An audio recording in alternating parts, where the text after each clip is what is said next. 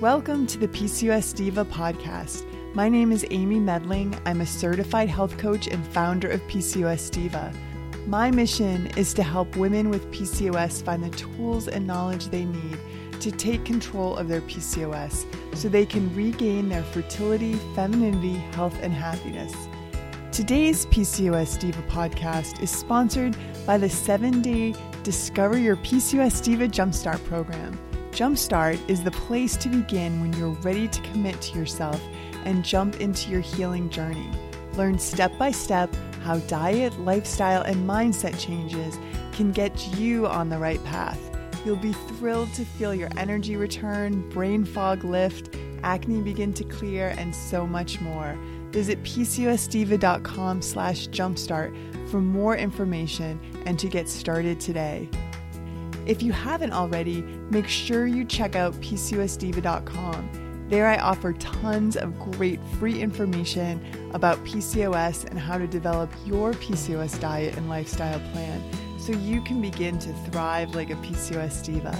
Look for me on iTunes, Facebook, Pinterest, and Instagram as well.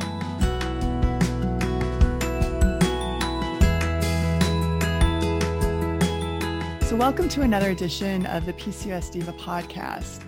I often kind of browse around Amazon books looking for new and interesting books that would relate to PCOS in some way. And I stumbled upon this book about a month ago. It's by Dr. Sarah Hill. It's called This Is Your Brain on Birth Control. And if you've been following the PCOS Diva podcast for a while, you know that we have covered different angles of the birth control pill. And this just sounded really interesting to me. So I approached the book and started reading it thinking that a majority of the book was going to be about mood, anxiety, depression, and how the birth control pill, may affect your brain in that way. But I was really surprised at all of the different ways the pill impacts a woman's health. So I begged Dr. Sarah to come on the PCOS Diva podcast, and she graciously agreed. And here she is. Welcome to the podcast. Thank you so much for having me. So Dr. Sarah Hill is the author of, as I said, this fantastic new book, This Is Your Brain on Birth Control. She is a leading researcher in the expanding field of evolutionary psychology. She completed her PhD at UT Austin, and she's now a professor at TCU. So the first thing I have to ask you is, what is evolutionary psychology? Yeah, so evolutionary psychology is just sort of an approach to asking research questions in the general field of psychology. So my background training was actually in evolutionary biology. And this is like a set of theoretical principles that is sort of grounded in the idea that most traits serve a function in terms of helping to promote survival and reproduction, just because otherwise the traits wouldn't have been inherited.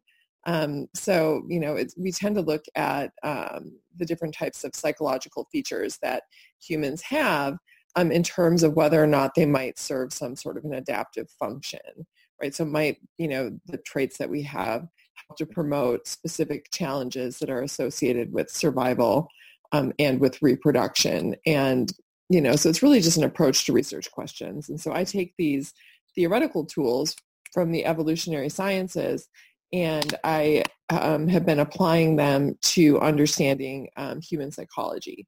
And the sort of things that I've been most interested in with my research and that I've spent most of my time studying have been, women's sexual psychology and relationship psychology, health, usually, again, with a focus on women, and also like hormones and their role in terms of coordinating women's motivations.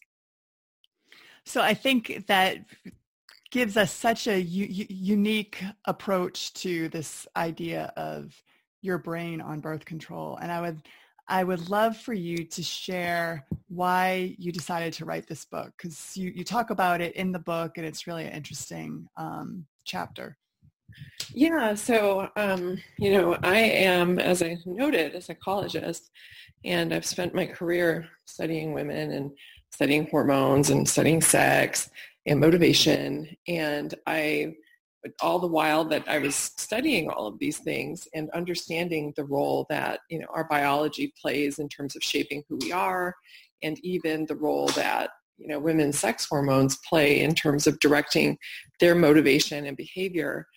All this while I was on the birth control pill, and I never thought twice about it. I never thought, gosh, given that women's sex hormones play such an important role in how they think, feel, and behave, maybe changing my sex hormones by taking the birth control pill might be changing me in some fundamental way. Like, I had a complete disconnect between those things. And then I went off of the birth control pill, and I just felt very different. I felt like I woke up from a nap that I didn't even know that I was taking.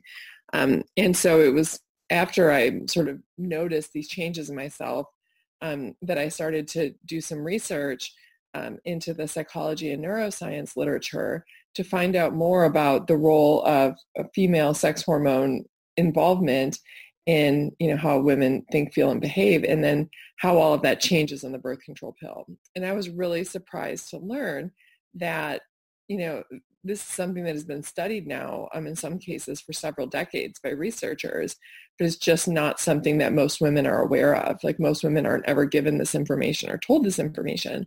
I mean, I didn't have this information, and I'm a psychologist who studies this stuff, and I was on the pill. And so I felt an obligation to start this conversation with women, so that way, all of us, when we're making decisions about our health, can do so with our eyes wide open, knowing what the trade-offs are that we're making when we choose to be on or off of the birth control pill. And then also, to allow us to be able to sort of better shape our birth control pill choices if we choose to be on the birth control pill, and sort of know what to be looking out for in terms of the types of issues that we know that the birth control pill can cause in terms of psychological functioning. So as a lot of women that are listening know, the birth control pill is used as a type of therapy for women with PCOS. And I think we're often told, actually a lot of women aren't told, but, women with PCOS have an increased risk of blood clots, or the birth control pill may cause nutrient deficiencies or increase insulin resistance. But some of the ways that the pill can actually affect our brains and our hormones, we're not told. And that's really why I wanted you to come on the show today, to not to say that birth control pill is bad per se, but to give you the information, or give us the information that we need to make an informed decision. Right. So I was wondering if you could kind of there's just so much in your book, so we can't tackle it all in this short podcast. And I really encourage women to pick up a copy of it. It's on Amazon. But maybe we could go through some of them. Why don't you just go through and mention the different areas in your book that you talk about how the pill impacts a woman's health? Right. So, women's sex hormones have a really pervasive role in orchestrating the activities of the brain. And, one of the big reasons for this, of course, is that, we were shaped by the process of evolution by selection. And that is a process that sort of selects for traits that help to promote successful reproduction. And because of this, because reproduction is sort of at the heart of the evolutionary process, sex hormones have a hand in a lot of what our brain is doing.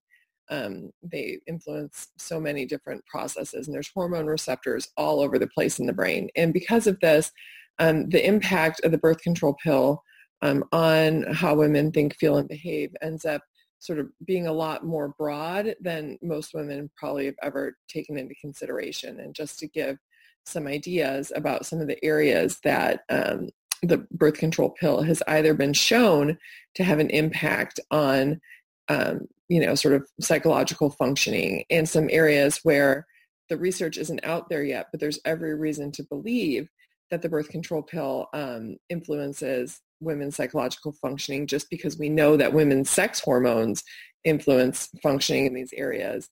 I talk about in the book that there's a lot of research now indicating that the birth control pill can influence who we are attracted to. So research finds, for example, that women who are on the birth control pill tend to prefer somewhat less masculine male faces than women who are not on the birth control pill. And the reason for this is that women's levels of estrogen when they're on the birth control pill are kept very low. And estrogen presence is actually found to increase the preference that women, or the priority that women place on cues to testosterone presence in men. So when estrogen levels are relatively high, women have a heightened preference for cues to testosterone presence.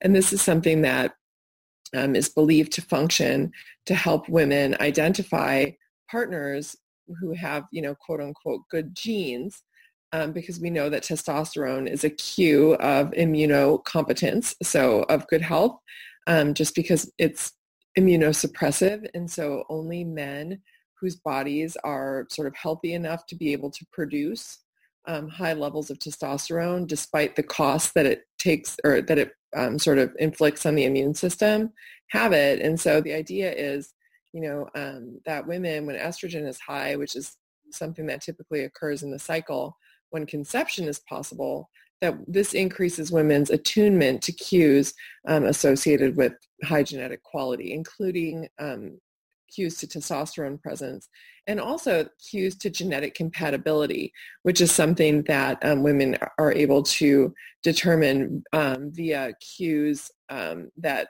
are based on body scent. So there's research also indicating that women who are on the birth control pill aren't able to detect some of these scent-based cues of genetic compatibility that we know can direct mate choice in naturally cycling women, particularly when they're at high fertility across the cycle.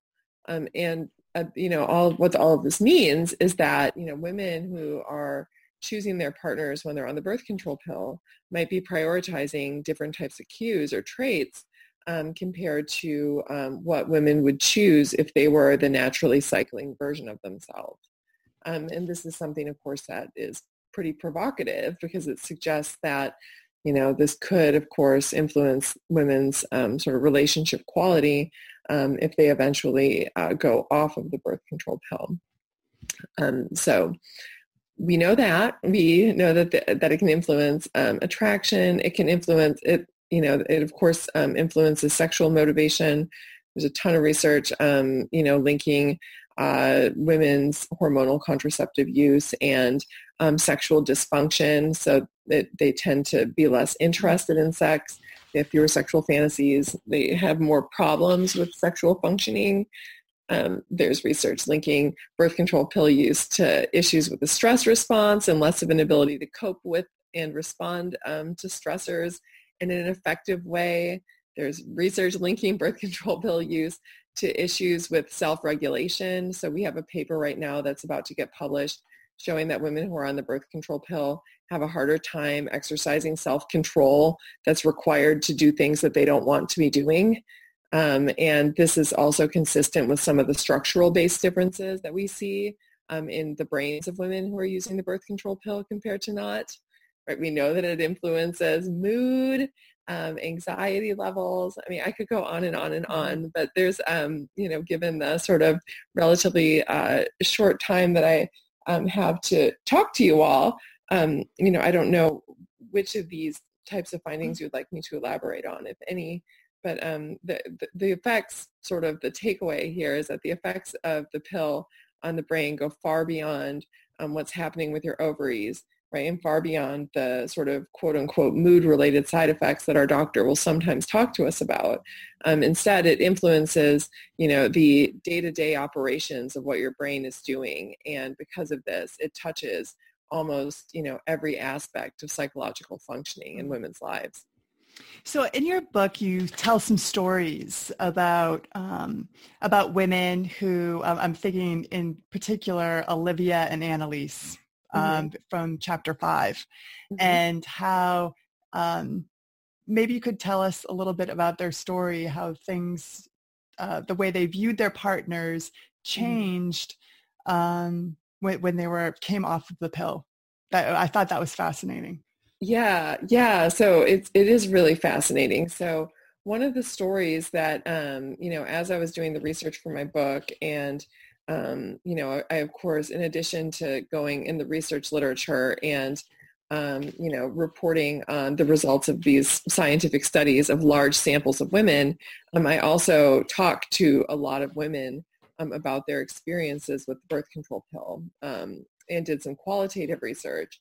And so in the book, I provide, these composite snapshots. I create these composite characters, which are really it's really multiple women's stories kind of all wrapped into one. So that way I'm not sort of compromising anybody's anonymity.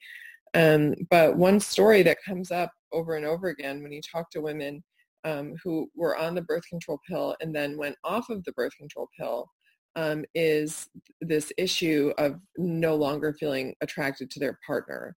And sometimes this takes, the form of no longer being attracted to their partner because they don't like the way that he smells. Because all of a sudden, the birth control pill, one thing that we know that it does is it prevents this monthly surge in estrogen. And it keeps estrogen levels very low across the cycle. And estrogen is like Miracle-Gro in your brain. It causes new dendritic spines to pop up all over the place in the brain, and it makes you more sensitive to your environment. And so when women are on the pill, they're not experiencing these, sort of changes in, sensory acuity that would allow them to detect fine-grained differences between men, including scent-based cues. And so I've heard from women talking about, they no longer like the smell of their partner, and as part of this general increase in sensory acuity that generally goes on. A lot of women report after they go off of the birth control pill that they notice all smells more than they used to, and they become more bothered by them. And so I've heard from women who they don't like the scent of their partner. I've just heard from women who just don't really feel so much attraction to their partner as they used to. And I've also heard from women who it's not that they feel less attraction to their partner than they used to, but instead it's that all of a sudden they're experiencing intense sexual attraction toward other men. So a lot of these women's stories take a very similar form. And the form is of this. It's of a woman who, she's with her partner and thinks that she doesn't have much of a sex drive, right? So she thinks that I'm just one of these women who doesn't think about sex very often, and, and I'll have sex with my partner sometimes and that's fine, but, it's not all that important to me. And then they go off with the birth control pill and they are still feeling the same way about their current partner. But now all of a sudden, flash forward a few months after going off the birth control pill, and they're starting to notice men that they actually are sort of what I would call like chemically attracted to, right? Like men who they're just like intensely sexually attracted to.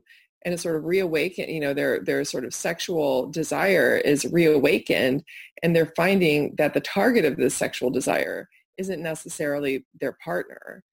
Because this isn't somebody that they chose during a period in their life when those were the types of qualities that they were prioritizing. And so I've talked to several women who have experienced romantic breakups or were engaged in extra pair relationships because of some of these issues where they either didn't feel attraction to their partner, or they were finding that their sort of low level attraction that they had to their partner was being almost, totally overwhelmed by this newly awakened desire that they had that seemed to be sort of directing them toward other men. And then you also tell a story about a 22-year-old named Katie that's sort of on the flip side. Yes. She goes on the pill after being in a relationship while being off of it, and things changed. Maybe you could tell us about that. Yeah. So this is another story that I also heard echoed in a number of women's accounts of their experiences with the birth control pill and how it influenced sex and attraction. And this is the case where a woman is in a relationship with a man and, and she feels like she has no sex drive at all. And, she just doesn't ever think about it and isn't really feeling all that attracted to her partner, and just really doesn't, isn't into it. And in the story with, Katie that I tell in the book, she was in her 20s and she went and saw her doctor about this, saying, I'm really concerned about the fact that I don't seem to have any sort of sexual motivation at all.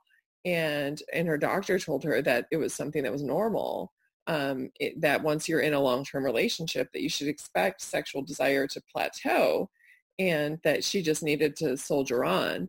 And eventually she and her boyfriend ended up breaking up, in part because they had this intense friction that was caused by the fact that she never really felt like having sex, and it was making him feel undesirable, and it was causing conflict in their relationship.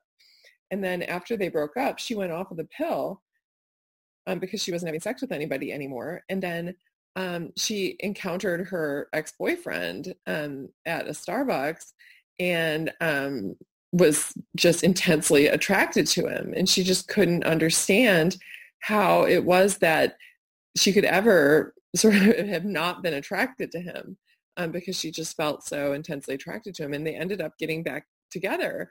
And she was on then non-hormonal contraception. And, she sort of noted, and a lot of women that I talked to noted, and this is something that I think is really important for women, because I think that we have a tendency to downplay the role that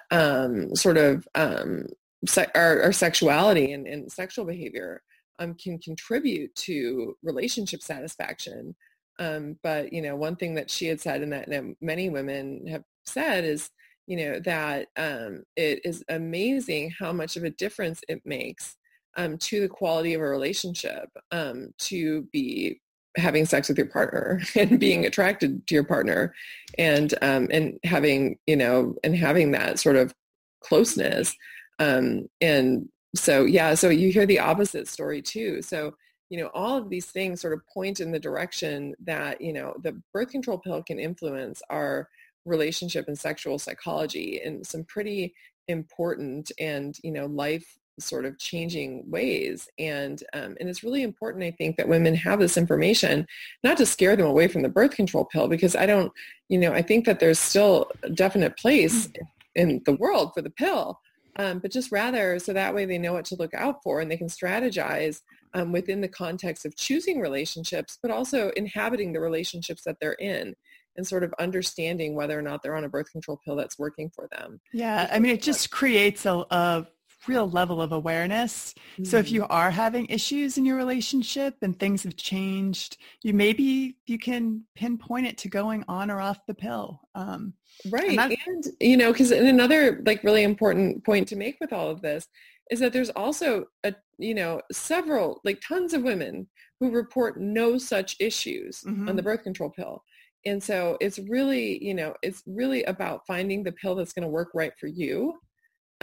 Because clearly this isn't something that's always going to happen to every woman on every pill. And so if you know what to look out for, the hope is that if things seem not to be working for you, you can go and try a new birth control pill. Yeah, I want to talk about that in a minute. But before we get into that, I thought you did a great job with breaking down the different types of pills and the generation of pills, which I want you to talk about. But I just want you to, I want to comment on one kind of follow-up piece on this sexual attraction piece of the pill. You talk about research suggests that the impact of pill on things related to sex must cut both ways, potentially making men less interested with you when you're on the pill. And right. Maybe you could talk about that. I thought that was really fascinating. Yeah. So because and also men, so men and women, we have been our psychology has been honed by the process of evolution by selection to do things that are going to help promote gene transmission. Just because traits that, get passed down from one generation to the next tend to persist, and traits that don't. And so Because of this, men their mating psychology has been honed by natural selection to be really sensitive to cues associated with conception risk in women. Because over the course of evolutionary history, men who were tuned in to cues of estrogen presence and then chose those women as partners and had sex with them, they would have likely passed down a greater number of genes than men who were not sensitive to those cues. And this is my way of just saying that we know that men are really wired to be maximally attracted to women when they exhibit cues to estrogen presence. And there's a great deal of research indicating that this is the case, that men prefer the scent of women at times in the cycle when estrogen is dominant. They prefer the appearance of women when estrogen is dominant. Women feel sexier themselves and so are behaving in a more sexy, flirtatious way when estrogen is dominant. Estrogen does, it attracts men. And, whether we want this to be true or not, there's a lot of research indicating that this is the case. And so what this means, of course, is that when women are on the birth control pill and estrogen is being kept very low, that women aren't enjoying these same benefits that come from estrogen presence in terms of how attractive they are to partners. And there's research that suggests that this is the case, that that men do find women maximally desirable just across almost every modality you can imagine: their appearance, their scent, sort of their level of engagement in terms of flirtatiousness when estrogen is high compared to when it is low, and when estrogen is high compared to when women are on the birth control pill. And so, part of women's sexual mojo comes from estrogen. And in fact, I would say, a large portion of sexual mojo is fueled by estrogen presence. And, for women who are naturally cycling, if you kind of keep track of how you're feeling and, how people are responding to you at high and low levels of fertility across the cycle, you can sort of see this for yourself. Most women feel sort of attuned to the world. I've heard women describe it as feeling like a sexual tigress when estrogen is high compared to when it's low. And so when you are masking this variability, even though it's amazing at preventing pregnancy, it also sort of prevents women from being able to capitalize what is perhaps, the greatest tool in our arsenal in terms of what makes us desirable to partners. And again, this isn't to say that this is something that it should be of all of interest to all women, but a lot of women care about this, and so this is something, again, that's worth knowing as you're sort of strategizing your use of the birth control pill, is that it's going to kind of rob you of this sort of mid-cycle sexiness boost that you get that comes from high levels of estrogen presence. I just find that so interesting, but it so is. I know. But I want to switch to the different types of hormonal contraceptives. And you have two fantastic charts in your book. You have one that lists out all of the different brands of hormonal birth control and how and what generation it is, and then how much progestin is it, how much estrogen. And this was when I looked at it, it was a huge aha moment for me, because in my 20s I was on Lostrin, which I did really well on. I mean, I felt good on it. It worked for me. But then after having one child and trying to get back onto it, my doctor said, okay, you need to, since you have PCOS, you need to be on Yasmin. And I tried to go on Yasmin and I felt horrible. But it's the increase in progestin, it's 2 milligrams over the Lestrin. And that I'm sure that had something to do with why I couldn't tolerate it. But I had no idea that that I should be kind of trying to figure out the right one for me. And my doctor never told me that. So I was wondering, and then the other chart that's fantastic, and we're not going to probably get a chance to dive into the mood related issues and the pill, but you have a great chart about the increased risk of depression on different pills, and it was really very interesting. But why don't you just explain to us the different generations of pills, what that means, and kind of maybe how to go about troubleshooting if one pill doesn't work for you. Right. Yeah. So this is really important. And I actually, just to sort of let your listeners know, I have a really kind of cool article about this called How to Choose the Least Worst Birth Control that sort of talks about this issue of troubleshooting, and it's on my website. We'll link to that in the show notes too. Yeah. But it's just this, a lot of times our doctors, they just like put us on a pill and they tell us, okay, well, I think that this is the one that's going to work for you. And like, we don't really know a whole lot about what we're being given, and we don't know what else is out there, and we don't know why we're being given what we're given. And so in the book, and This Is Your Brain and Birth Control, I provide a chart that lists all the major brands of the pill that are out there, the most frequently used ones in the U.S., and tell the reader, like, hey, this is what is in your pill, and this is the generation of progestin that's in it, and here's how much estrogen is in it. And I also provide a chart giving the differences between the different types of progestins, because there's 4 different sort of types of progestins out there. They're called 4 different generations just because they came out sort of in serial order. The first group, they called those the first generation, second generation, so on. And they're different from one another, and they stimulate different receptors in the brain, because most of them, these progestins, which is the synthetic progesterone that is in these, types of birth control, they, they aren't made out of progesterone. They're made from something else. And in a lot of cases, they're made from testosterone, and they're just structurally modified in ways that sort of cause them to also stimulate progesterone receptors, which is how they prevent ovulation from occurring. But because they're different from one another, they're going to do different things in the body. I mean, one of the big takeaways from the book is that, hormones influence what the brain does. And so, if we take that thesis seriously, which I recommend that people do, because it's absolutely true. And that means that these different formulations of the pill, which differ not only in the types of progestins that are used, which means it's going to be stimulating different receptors in your brain, they also differ in the ratios of the progestins relative to the estrogens. And so the specific combination that you're put on is going to influence you in different ways than if you go on a different formulation of it. And this means that it can be really idiosyncratic, and it can be really hard to predict because the science isn't yet in a place where we can make really solid predictions about who's going to respond what way to which pill.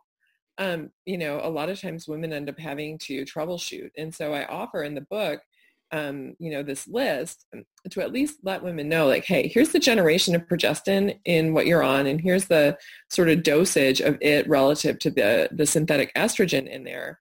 So if you're on something and it doesn't feel right to you, then you go to your doctor and you try something else. And you can even say, like, I see that this, this is because if you went on gas, they put you on a 4th generation progestin, right, which is made out of something completely different than the Loestrin, which I think is a 3rd generation progestin. I think on your chart, I think it says first. Oh, is it a first? Okay, yeah. Is it first? Mm-hmm. Yeah, well, my chart's right.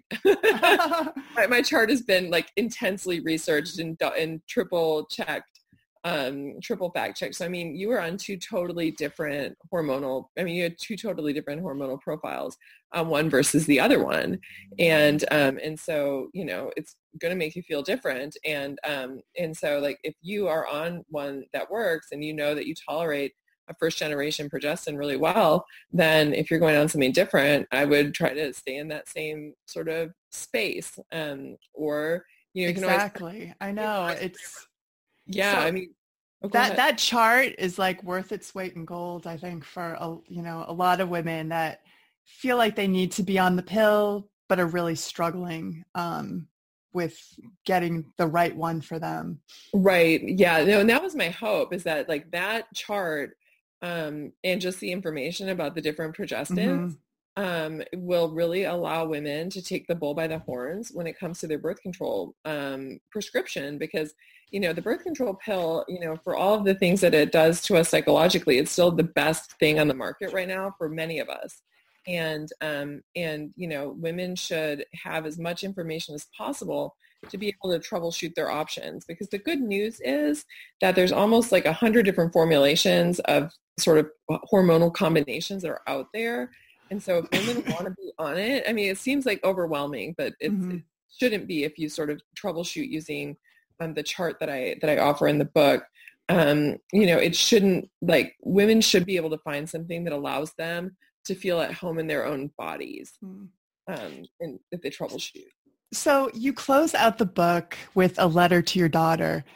We both have, I have a daughter who's almost 11. I know when you were writing the book, your daughter was 11. And my daughter may have PCOS. So there was a study that just came out that I read today that women with PCOS have a 5 times more likely chance of passing it on to their daughters. So, this topic of the birth control pill, I'm sure, is going to come up at some point for my daughter. I will tell you, Dr. Sarah, that there are a lot of girls with PCOS that are getting prescribed the pill at age like 15, 16, which is really concerning to me. But I would love for you to just sort of leave us with a little just synopsis of that chapter. What would you tell your daughter? Yeah, I mean, I will say this, that especially with young girls when their brains are still developing, so like 19 and younger, my sort of conversation with my daughter would be, if you are not having sex and you want to go on the birth control pill for other reasons, that or you're not managing something like PCOS, or you're just trying to have fewer periods or lighter periods, or manage a skin related issue, my recommendation would be to try to avoid going on hormonal contraception as long as possible until after your brain is done developing. And the reason for this is just that there is almost no research out there telling us what happens when you take the birth control pill when the brain is still developing. I actually just read a study showing that taking the pill prior to age 19 actually seems to now be associated with an increased vulnerability to depression in adulthood, even among women who aren't on the pill anymore. And so, there's every reason to believe, given the role that sex hormones play in terms of post-pubertal brain development, to believe that going on the pill during the pubertal transition into adulthood is going to influence the way that the brain is sort of structured, because that's, hormones play a role in terms of determining the structure of the brain. And so my recommendation would be that we try to keep our daughters off of hormonal birth control, up until they're older than 19 if possible, if they're not doing it for really important reasons. Now, all of this being said, if my daughter, for example, is 16 and sexually active, and let's say that we tried the non-hormonal copper IUD, which would be my probably first line of defense with her to try to prevent pregnancy, if she didn't tolerate that well, because some women they don't like it, it is physically uncomfortable for them or causes profuse bleeding, I would put her on the birth control pill if she was sexually active and not likely to be effectively using barrier methods, which of course have a higher failure rate just because they aren't always used every time, right? Teenagers tend to be sort of irresponsible, as we all know. So it's one of these things where it's there's never going to be a cut and dry answer, because it's always going to be a situation where you're going to want to manage the risk relative to the benefits. And so, I mean, I would just say that the risk, and we know from the research that the risk of suicide risk and increased risk of depression is much higher in women who are 19 and younger and put on the pill. managing that risk against the benefit, I think, is really important for parents to think about when they're talking with their daughters, and just sort of understanding that if you put your daughter on the birth control pill while her brain is still developing, there is a little bit of a question mark there. Now, I don't think that it's dangerous and terrible. And as I write in the book, I was on the birth control pill when I was 18, and so my brain was still developing. And I don't think that it's done anything terrible to me. I have no idea what the alternative would be, but I'm not afraid of the birth control pill with younger girls. I'm just more cautious with it with younger girls. And it's good to know about the associated risk of depression and, kind of what to look for. Yeah, absolutely. Yeah. Well, I just want to thank you for writing this book. You could tell that it was a labor of love, and it's just so important for us to sort of understand the risks outside of, nutrient deficiencies and blood clots, like I mentioned earlier.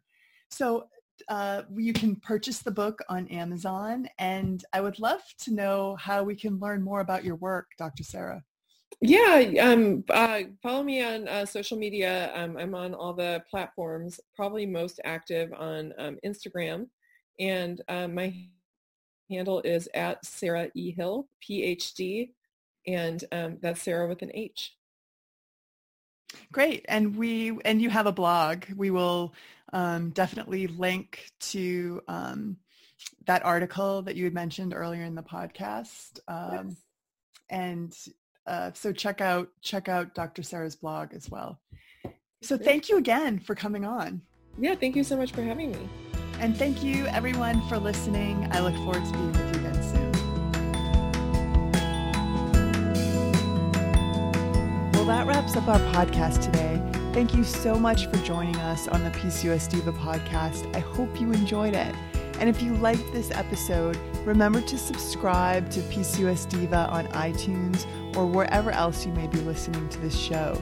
And if you have a minute, please leave me a quick review on iTunes because I love to hear from you.